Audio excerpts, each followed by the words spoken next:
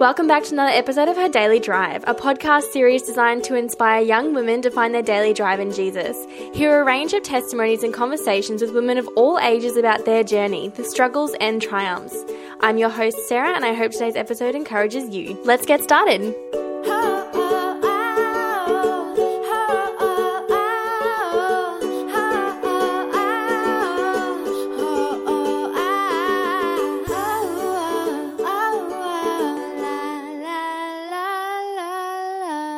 Welcome to the opening segment called Getting to Know You. Original, I know. Today I've got Reeksmay with me. Hi, Reeksmay. Hello. If you could paint a picture of any scenery you've seen before, what would you paint?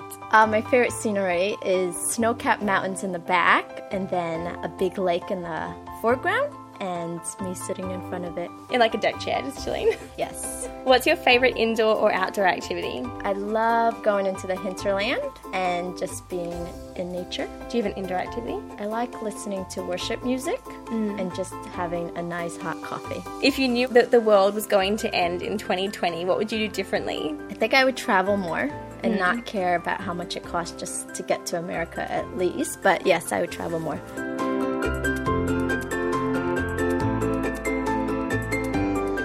Do you want to start off by telling us a little bit about your journey and testimony so far? So I am 31 and I immigrated to the U.S. when I was 3 years old. I have two brothers and my parents are still alive. I just moved here to Australia 2 years ago, but most of my faith journey was in America. When we immigrated to America, the Episcopal Church took us under their wing. In doing that, I grew up in the church, but never really had a relationship with God. Because we had to assimilate to the U.S., and because my parents still held on to our heritage being Cambodian, I had a lot of issues growing up, a lot of assimilation issues and just worth issues and body image issues. Once I became a teenager, all my issues sort of accumulated. From the outside, I had it all. I was basically an overachiever. So I was a cheerleader, I was president of my class, president of student council, just really had it all together, it seemed, quote unquote popular. So I say that all not to boast, but more so to emphasize that from the outside, someone would think I, had was it all together, yeah. Pretty cool. But on the inside, I was just a hot mess, heartbroken, didn't feel any worth, felt so alone and just misunderstood and just really sad. I didn't have a close relationship with my parents because they had PTSD from the genocide they had endured in Cambodia. And so I kind of carried all this pain by myself. So once, I don't remember what age, but I was a teenager and was contemplating suicide. Ooh, this is sad. It was quite devastating just to feel that crappy. I remember I was under my bed just crying out to the Lord, being like, this isn't fair. Like, how does a nice person who does good things, has a good heart, like, it's not fair to feel this crappy. All this time I was going to church, so you would assume I knew that I could have a relationship with God and that he was alive and could speak to me, but I must have missed that because I was a bit boy crazy, so I was ignoring all that. So it was that night that I actually heard the audible voice of God, which is so gentle but yet firm. And he was like, Reeksmay, you just can't. Like, you can't kill yourself because you need to live for me, for my purposes, and no one else can accomplish that except you. So at this point, I didn't even know that God could speak to me. I didn't even know I can have a relationship with him. I didn't know there was such thing as purposes, which is so sad, given that I grew up in the church. And so literally that evening, like, God saved me. When I look back on my faith journey, I see how he has healed me emotionally. So that was the first one. And then that was in my teens. And then I met Daniel, who I've been married to since 2008. So 8 years. And Daniel came into my life when I was studying abroad in Sydney. You still carry all these emotional pains and baggage. And, I was running away from all my problems back in America, thinking a new country would help me, and it didn't. But I did meet my future husband, which is great. So it was through Daniel that God did another big emotional healing, because at that time I was dealing with trust issues. I still had a lot of body image issues. At that time, had been struggling with anorexia and bulimia for 10 years. And so when I met Daniel,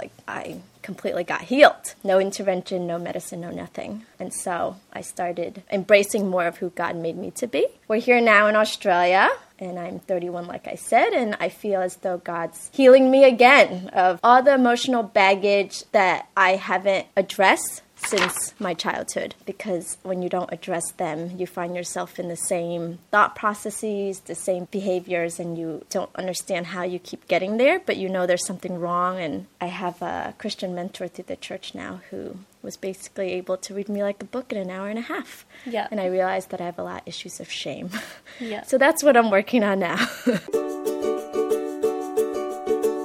And so the topic you're going to speak on today is Emotional healing. emotional healing, yes. Yes. Why do you think this is an important topic in today's society? You need God to heal you. And for me, when I was praying about this and meditating about it, I thought, healing, like, I have broken arm, like, dear Lord, heal me. Or I have friends who are dealing with cancer right now, and we pray for their healing. But our emotions is just so deep, and it comes from the day we're born with how we're raised and the friends we come across, the partners we interact with and have romantic relationships with, and through our lives. At each point, we have bruises. And I thought I did enough self-homework, but apparently I didn't. And so I don't even know how to explain it, but it's only through God that I can become a better person and a more peaceful person, and a person who, I want to say become a new creation, but it's just he's unraveling me, I guess. Yeah. And I want to be less of who I am, but in order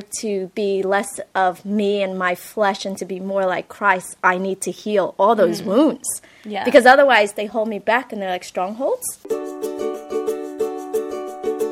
What do you think God's perspective is on this topic? You need him. There is no way of becoming more like Christ and having that peace and also forgiving your past, the people who've hurt you, the experiences you went through, because you can easily play victim to all of it, but it's only through Christ who he just has the answer.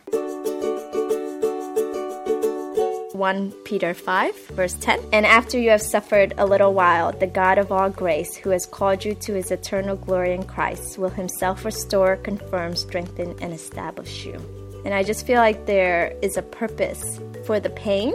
If I didn't have all these bruises and gone through valleys and darkness and all those horrible feelings, I wouldn't be as strong as I am today. I wouldn't be able to speak to others about how God's healed me. I've read self-help books. I have 2 degrees. Like, they didn't help me. Mm-hmm. For me, it's only through Christianity that makes sense, that speaks all the truth into your life, because otherwise you just become of this world and waver to how the world thinks you can fix it, which is by shopping for me, or, comparing and coveting other people. Yeah. I actually remember I used to go and shop whenever I felt sad. Yes, me too. It's such a girl thing. It is. For the listeners out there that are experiencing this, where they feel so low in life at the moment, they're not quite sure what the next step is, and they're contemplating, how do I rely on God, or maybe life's too hard. What advice do you have for them, or practical steps that they can take to get out of that mind frame? Because it's so hard when you're spiraling down. Like, how do you get out of that spiral? It's hard, especially if you're contemplating suicide or you're so depressed, because I don't know if it's a given, but I was or have experienced quite deep depression where you don't even want to get out of bed or talk to anybody. But my advice, it takes many steps. And for me, till I was in my lowest point, it was calling out to the Lord and being angry with him and confronting him. I was mad. Like, I didn't deserve this. What had I done wrong? And just really just giving it to him. And I think that is, you lay your burdens onto him and he comes and basically rescues you. And so I'd say pray, be very candid with God. Even if you don't think there's a God, I didn't know I could talk to God. I just knew there was a God. So that's one option. I think having a Christian mentor, more recently for me, I've had it when I was back in America, but having one physically is awesome, who can speak truth into your life. And then the third is, if you need clinical help, then you got to seek that. And you're not alone. I thought I was alone because no one shares their problems. The reality is you're not alone. And as I've been able to share more of my testimony, it has opened the door for me to be able to talk candidly with other women, young and old, who have experienced the same types of feelings. Do you have any final words of encouragement for our listeners? I think mentor, like I said, finding biblical truth. And just in general, just take one step at a time.